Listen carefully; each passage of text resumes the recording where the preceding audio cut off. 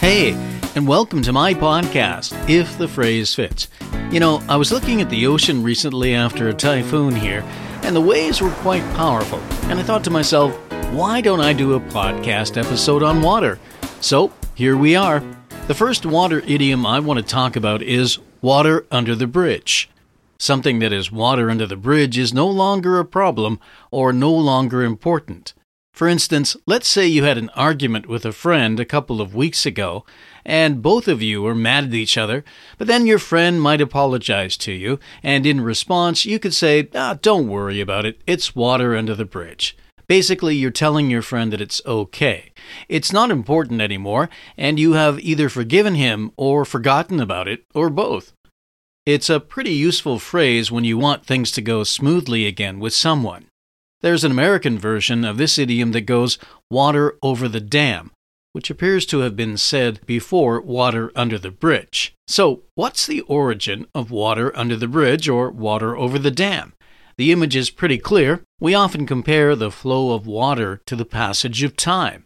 So, in this sense, water that is passed under a bridge or over a dam is gone forever. It's never coming back, like time. Yeah. Like the minute and 30 seconds you've been listening to this podcast, you'll never get that back. Well, whatever. Like a lot of idioms, though, there seems to be some disagreement about how it began. A website called phrases.org says it was first recorded in English in a book of Proverbs written by the English writer John Haywood in 1546.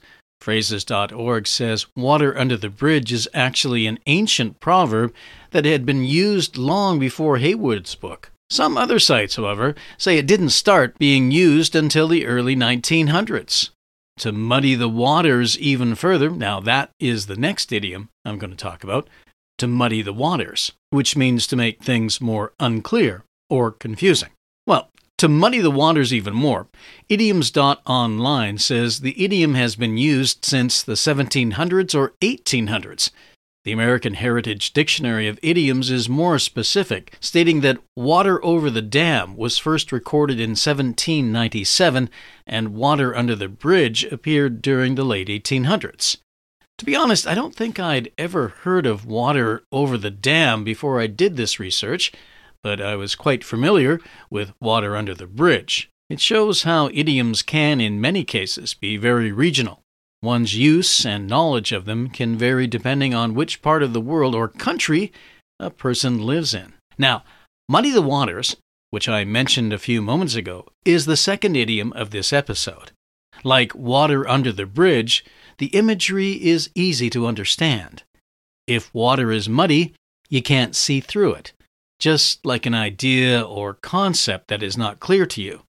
Some people muddy the waters, that is, make things more complicated or confusing, by accident. Others, and here I'm thinking of those sneaky politicians, muddy the waters because they want people to be confused about an issue. I'm not going to name any names here, but you sneaky politicians out there, you know I'm talking about you. The phrase muddy the waters also has a confusing origin story. Appropriate, huh? Dictionary.com says it was first recorded in 1837. Another site, this one called Grammarist.com, says that the idiom has been used since the 1600s. This claim gets support from another site called MediaManipulation.org that states that while the origin of the phrase is not clear, it first appeared in the Oxford English Dictionary in 1653.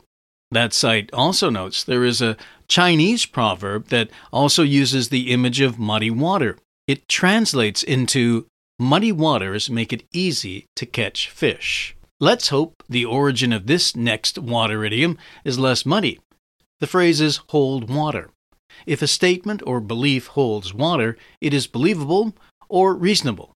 This expression is most commonly used in the negative form, that is, doesn't hold water, meaning a belief or statement is not reasonable, not logical, or is not consistent with or supported by the facts. I'm going to do a short role play to demonstrate.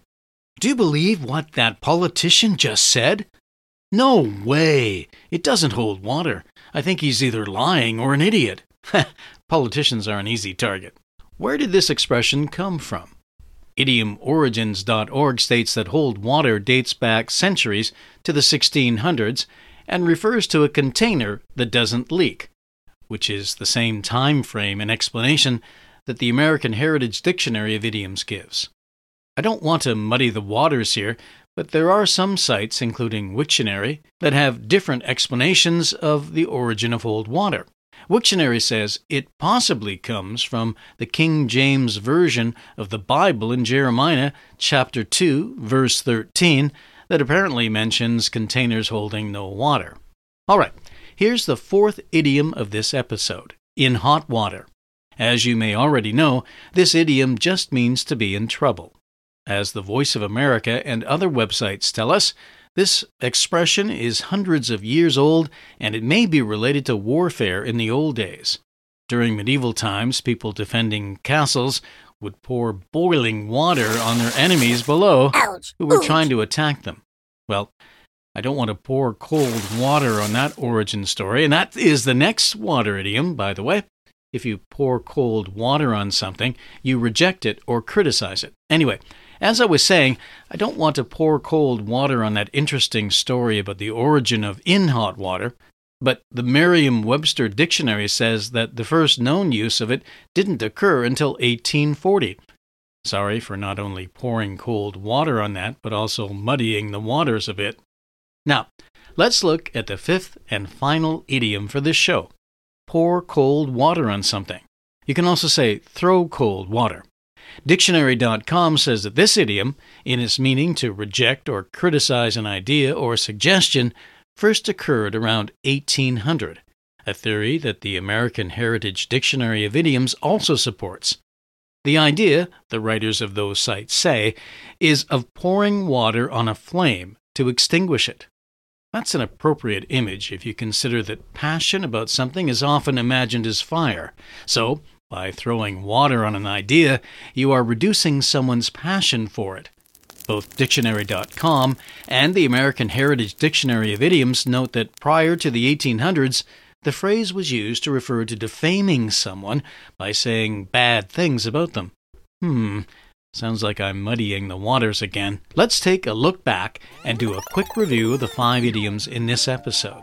The first one was water under the bridge, which is used to tell someone that a conflict or some other problem is not important anymore. Then, I looked at muddy the waters. If someone muddies the waters, they make something more confusing or complicated than it was before, either accidentally or on purpose.